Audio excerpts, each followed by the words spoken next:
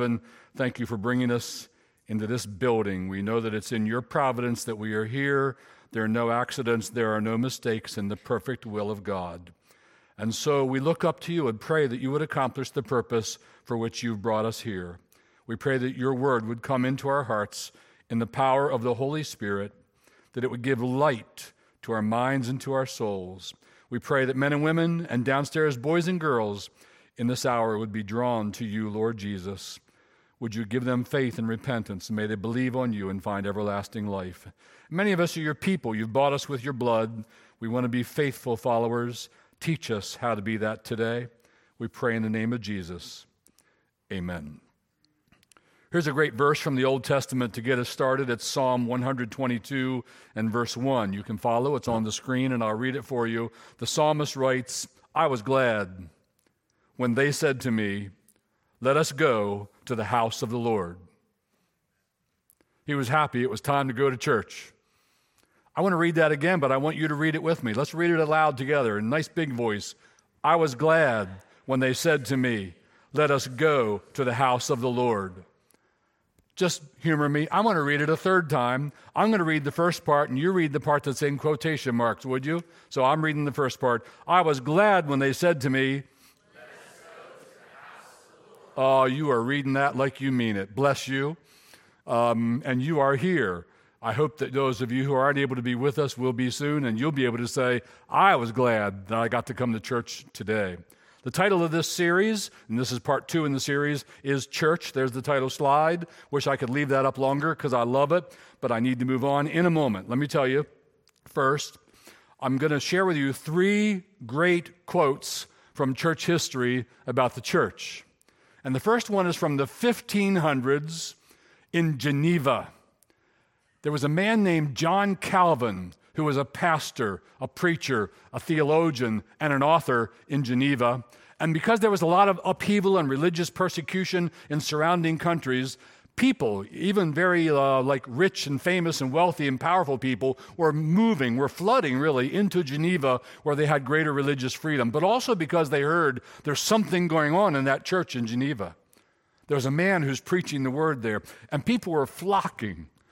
Scholars even, because he was a scholar, they were flocking to Geneva. So there was this growing, massive church, and John Calvin was the pastor. And here's one of the things he said about the church. The quote's up on the screen.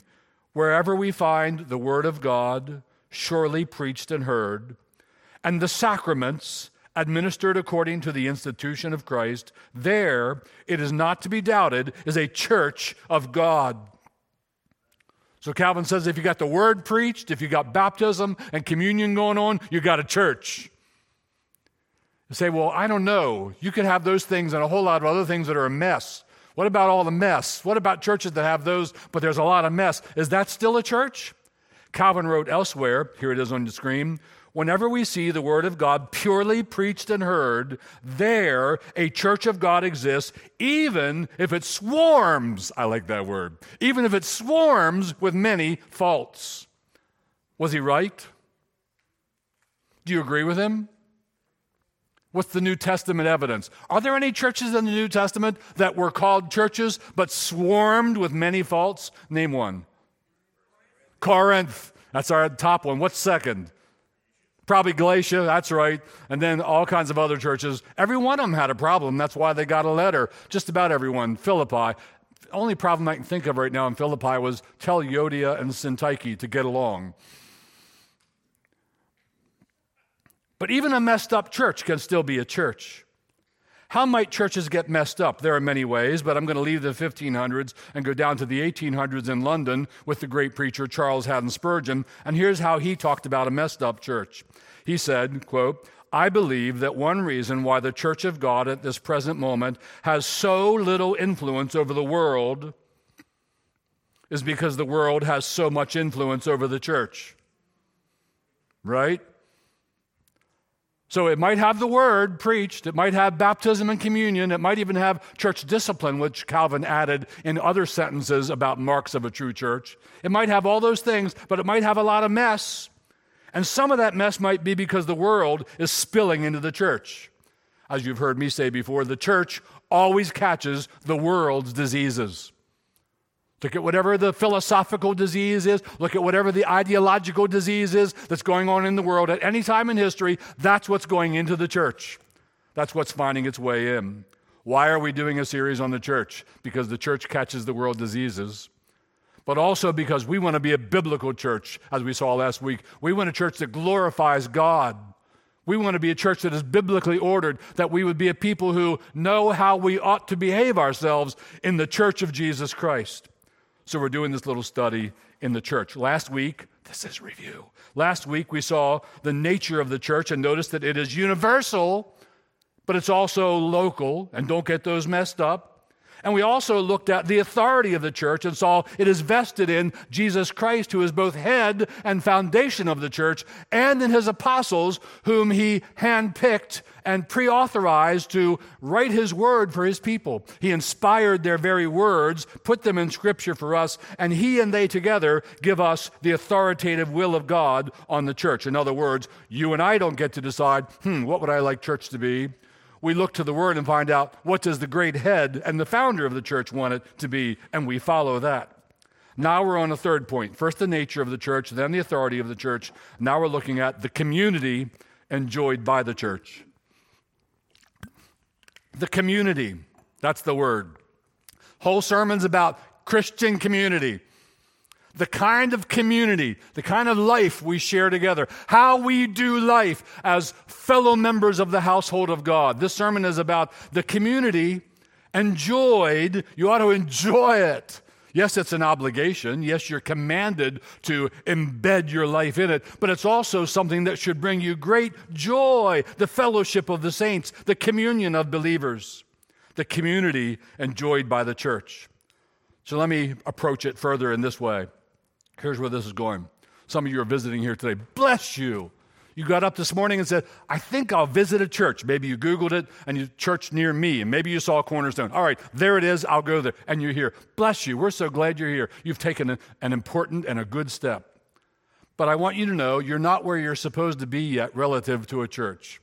Visiting a church one time is not the will of God for you in Christ Jesus regarding a local church. So maybe you come back again, and then you start coming like once a month, every month, which is regular, right? Regular could be every Christmas. That's regular. Some people say, I'm real regular about church. Every Christmas, I'm there. You start coming once a month or once every 5 weeks. That's better. It's good to see you every month. We're glad for that. But you're not yet where the will of God has you for your relationship to a local church. Then you say, well, I've become a regular attender, a regular and frequent regular attender. So I'm in church a lot. Bless you. You're getting warmer. All right, that's getting better. You're getting close to the will of God for you in Christ Jesus. But there's one more step. What is it? What's missing? It's this. You're not only to go to church. Here's how you could do that. You could go to church on Sunday. You time it so you're coming in so they're all already seated and no one's going to talk to you.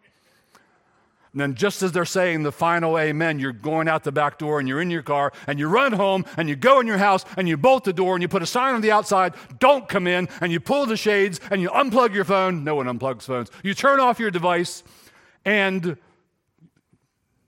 I don't want to see believers again until the next time I go to church. That's not the community enjoyed by the church.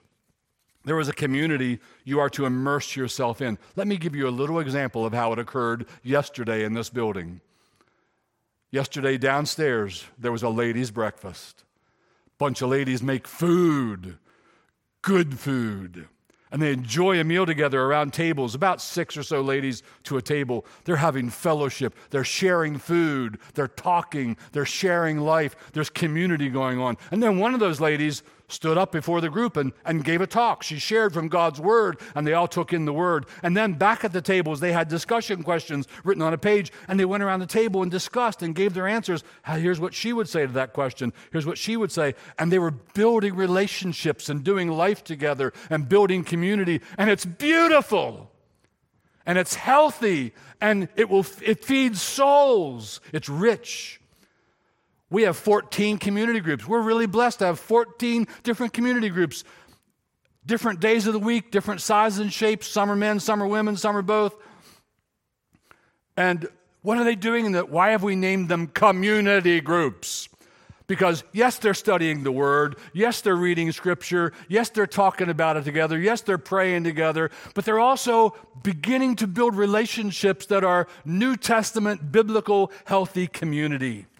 So that's what we're into today. The Greek word for community is koinonia. Put it up there for you. In English, it means fellowship or communion. The verb means to share.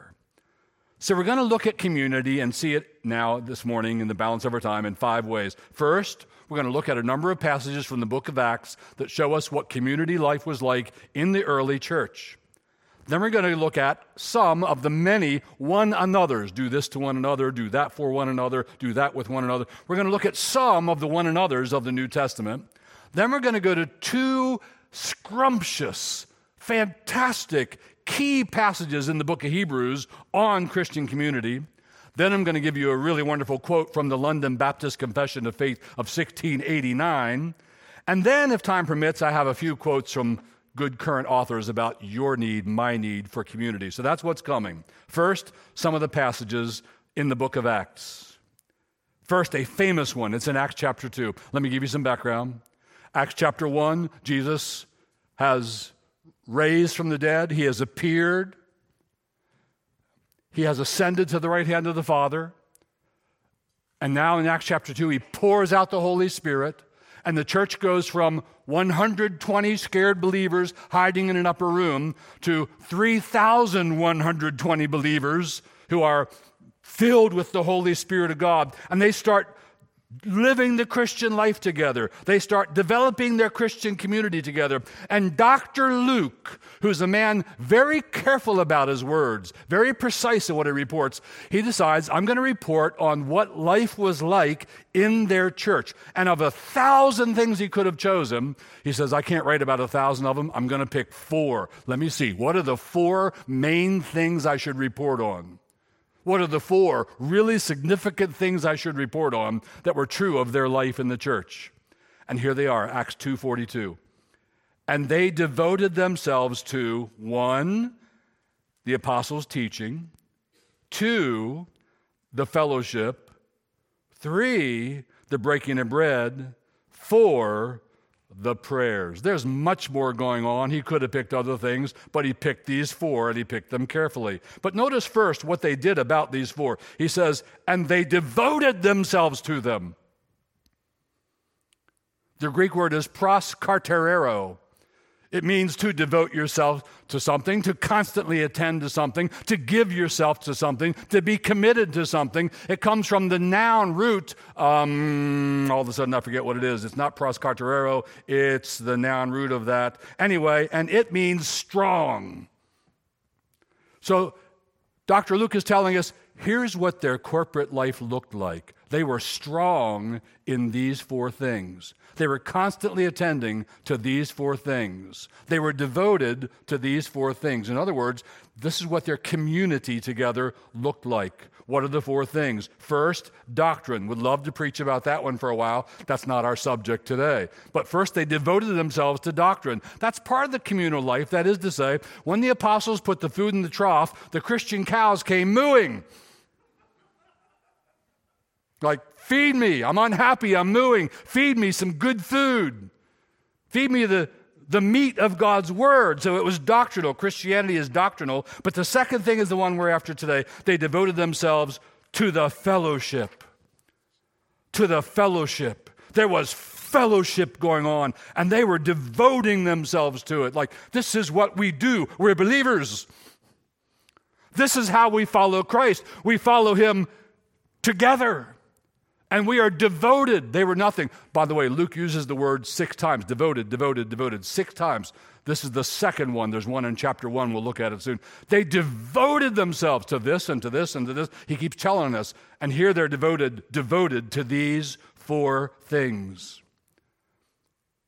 So their corporate life was not like, I show up at church regularly once every other month. Bowed out during the last song. Their corporate life was, I am devoted to my fellow believers and to relationships with them that are edifying and that help iron sharpen iron and that keep us strong in the things of Jesus Christ. Before we leave Acts 2:42, let me give you a great quote from Dietrich Bonhoeffer. He was a German pastor, born in 1906, died in 1945. He didn't live long. Why did he die so young, 39 years old?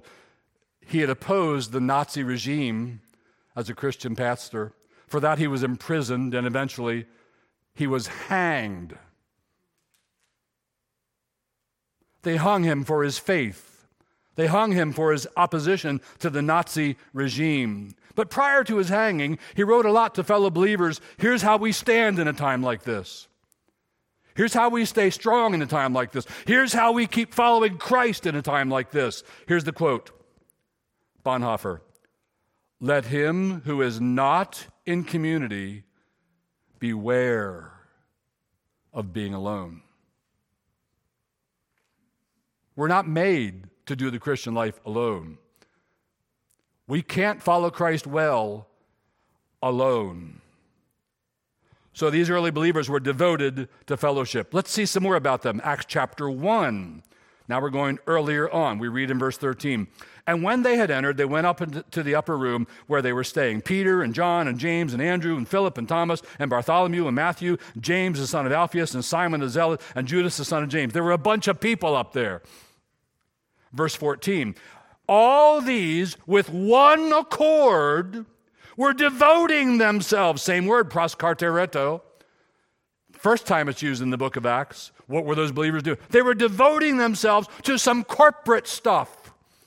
They were devoting themselves to some gathered stuff. In this case, it was to the prayer. Now let me remind you, they're in an unusual time in human history. You and I are not in the same time as them. A Bible teacher I once knew said there's historical particularity in this. And what he meant by that is this. Here's where these believers were in life.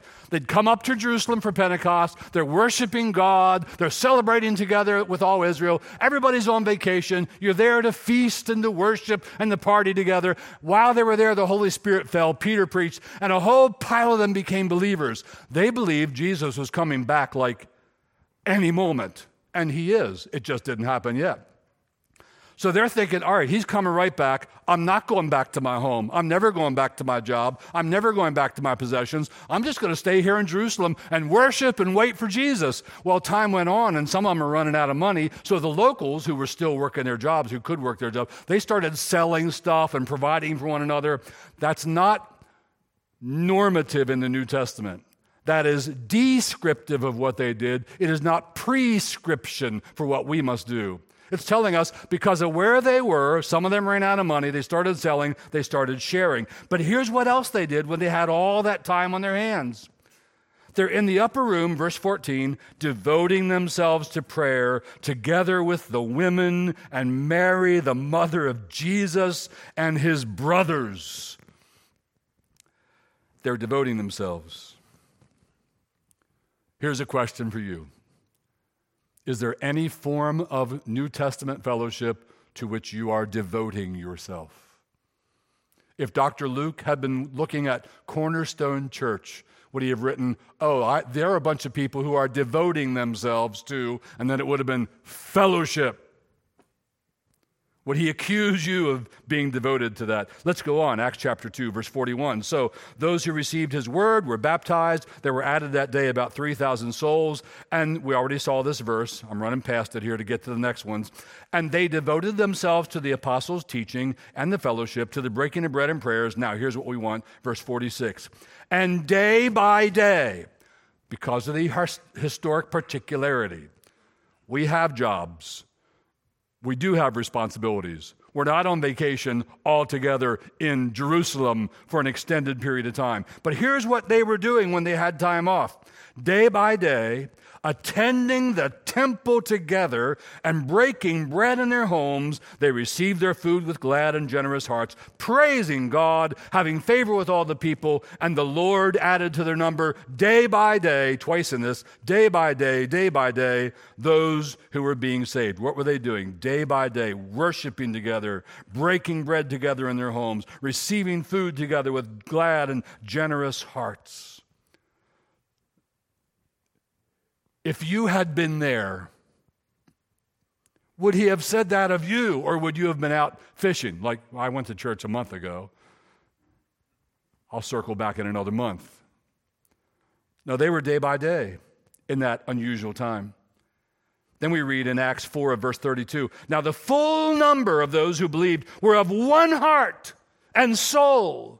And no one said that any of the things that belonged to him were his own, but they had everything in common. Again, this is descriptive, not prescriptive. You don't find this later on in the New Testament. It was that particular historical time they were in. But I want you to know they're of one heart and one soul. Are you one heart and one soul with a local body of believers who are your brothers and sisters in Christ?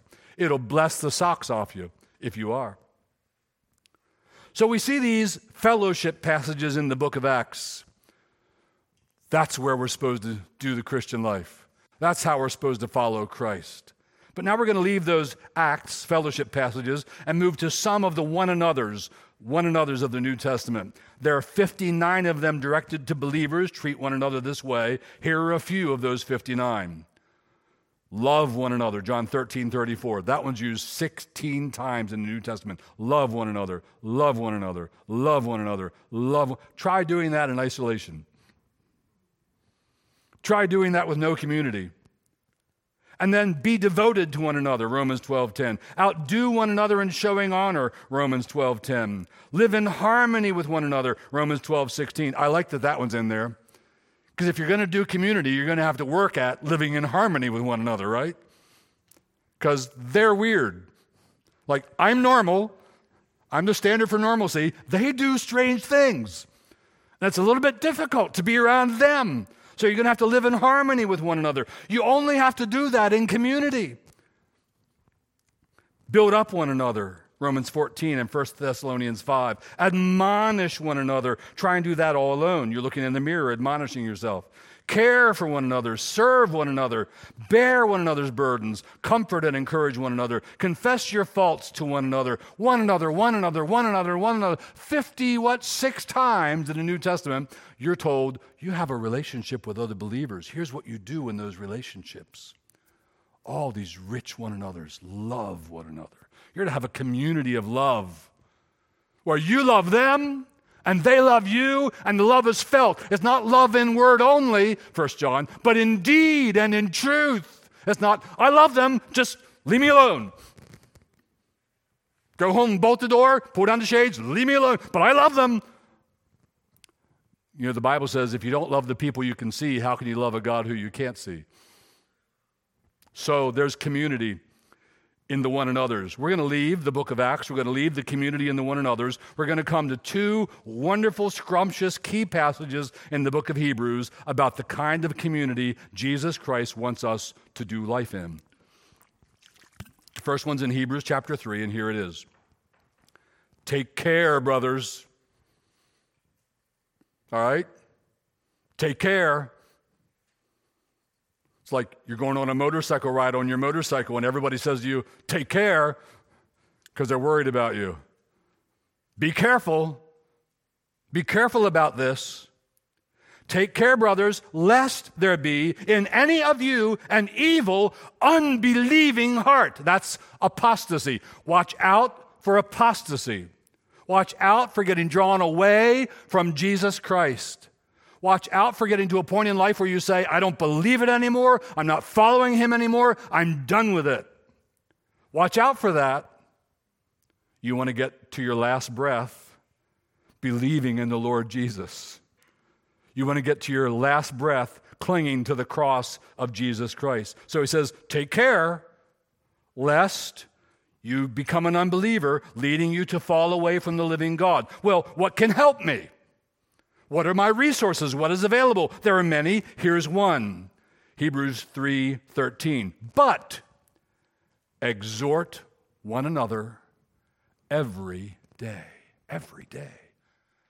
Every day. Not just one Sunday every 5 weeks. Every day. You need believers in your life every day. You need to believe in believers' lives every day. We're all helping each other. Iron is sharpening iron. We're helping one another grow in the things of the Lord every day. Now, I realize that every day might be, 6 of those days might be my wife. I don't see all of you every day. I realize that. But every day. And how long do I do this? Just for a year or what? No. As long as it is called today. Well, when it's no longer called today, what happened? You died. So as long as you're alive, as long as you're still breathing, from now till then, every day, exhort believers, exhort believers, exhort believers, receive exhortation from believers. Why? At the end of the verse. That none of you may be hardened by the deceitfulness of sin. Hardened. What is God's antidote to apostasy? What is God's antidote to being hardened by the deceitfulness of sin? What is God's antidote to falling away from the living God? It is community. It is believers doing this life together and every day exhorting one another and challenging one another and reminding one another and praying for all the one another's. It's Christian community. He builds on this in Hebrews 10 and adds some other nuances to it. Let's go there. Hebrews 10:23. Let us hold fast the confession of our hope without wavering, without going all wobbly on Christ. Well, I'm not so sure I believe anymore. I don't know if I really want to follow Jesus anymore. I don't know if I really believe the Bible anymore. No, he says, let us hold fast the confession of our hope without wavering, for he who promised is faithful. That will be a reward in the end. You'll find everlasting life in the end. Verse 24. And let us consider how to stir up one another to love and good works, not neglecting to meet together, as is the habit of some, but encouraging one another, and all the more as you see the day drawing near. Let us consider, verse 24. Consider is a word of mental activity. You're thinking about other believers. You saw somebody at church today. They didn't look right. Wonder what's going on in their soul. Wonder what they're struggling with. And you're kind of turning them around in your mind, considering them. Should I go talk to them? Should I call them? Should I text them? Should I ask, can we get together for coffee? How, Lord, you let me notice it. How do you want to insert me into their life? You're considering other people.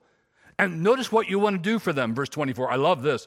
Let us consider how to stir up one another to love and good works.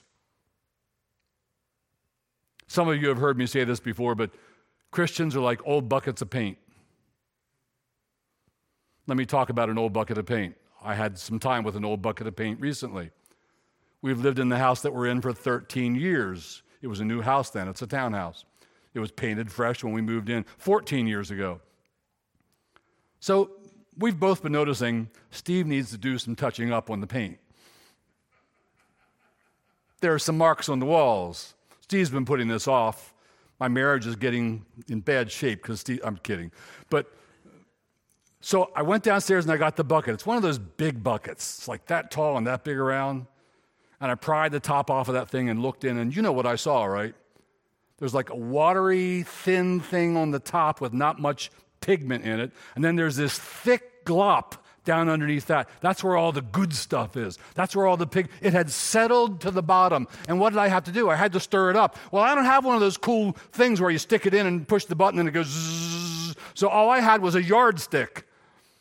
I grabbed a yardstick and stuck it in there and started, and I turned, and eventually I had some pretty nice paint going on there, and I painted the spots on the walls, and I saved my marriage. Yeah. Some of you are in trouble now. I'm sorry. Wife's going to go home and point the spots on the wall. But anyway, you get the point.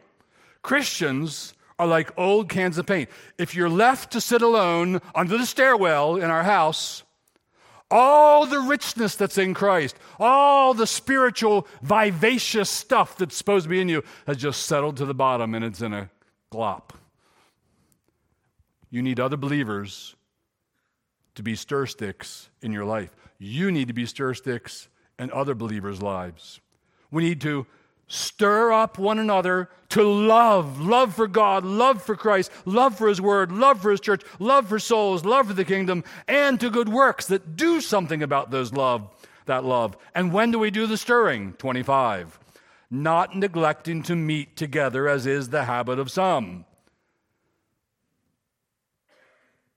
Those who are neglecting to meet together are putting themselves where they might fall into an evil, unbelieving heart. Those who are neglecting to meet together are putting themselves where they might fall away from the living God. Those who are neglecting to meet together are putting themselves where they may be hardened by the deceitfulness of sin. Not neglecting to meet together, as is the habit of some, but encouraging one another. And in chapter 3, it was day by day. Here it is, and all the more as you see the day approaching. That's a lot of encouraging. It's not just day by day, it's now all the more. So what are we seeing? We're seeing anything but, well, I go to church once every 5 weeks. I come in late. I leave early. I go home. I bolt the doors. I have nothing to do with believers because they bother me. And they will. No, it's community. All right, let's leave that and go to a confession of faith from 1689, the London Baptist Confession. This is chapter 26, paragraph 5a, and it reads, "Those thus called," that is to saving faith, "he commands to walk together in particular societies." In other words, not in the universal church. That's not where you walk together with believers, but in particular societies or churches for their mutual edification. London Baptist Confession, 1689. All right, we're coming down home stretch. Take a deep breath. Here are a few quotes from books I've read recently that I thought, that would fit. That would be edifying. One of them I mentioned a few weeks ago. The author is Carl Trueman. He's a professor at Grove City College, a great college. His book is titled The Rise and Triumph of the Modern Self. Throughout the book, he, in a very scholarly way, analyzes all the things from way back then that have happened in succession to get us to this weird moment where we are culturally and politically and ideologically in our nation right now. Where did all this come from? Didn't come out of nowhere. So he plots out the map. Here's where it came from. That guy taught this. They learned this, and it went to the universities. Now it's in business. Now they're tidying up with government. And by the end of the book, he's saying, and we Christians can probably expect life to get more difficult for us. What's his solution? He offers about 4 of them, but the main solution Carl Trueman offers is what? What do we need to do in a time like this? It's community. Says you need to cling to other believers. Now it's interesting. The guy who wrote the foreword to that book is named Rod Dreher. And he just wrote a book that I read a while back, Live Not by Lies. Now, Mr. Dreher is very pessimistic. He's a curmudgeon. He's one of those grumpy believers who worries about everything and thinks we're all going to hell in a handbasket. Thinks we're sliding right off the cliff, and maybe we are. With shifts in ideologies and big tech and politics making it increasingly difficult to live as followers of Christ, he says we can expect more and more soft oppression, which may in time lead to hardened oppression. What are his proposals? What do we need to do? How do we stand? Here's his one solution. We desperately need to throw off the chains of solitude and find the freedom that awaits us in fellowship. And they're just saying exactly what the Bible says. You need to do the Christian life in community. You'll be blessed. Well, that's one of my closing points. We're down to closing points. I'll go through them quickly. 1, you will be so blessed by doing life in a New Testament style community. It's not just that you'll be blessed, it's also you are commanded to. Christ is head and founder of the church. He's the one who tells us how we do this. And in his book, he says, here's how you do it in community. This is what I've designed you for. That's what I've designed the church for. So dive in, get community. But the fact of the matter is, you'll be blessed by doing life in New Testament style community. When we were young and had one baby, Debbie and I moved to north of Denver, south of Boulder, Colorado, Broomfield. We lived in Broomfield, and I went to Denver Seminary for a year, mainly because we wanted to do time in the Rockies. And we did, man. We did.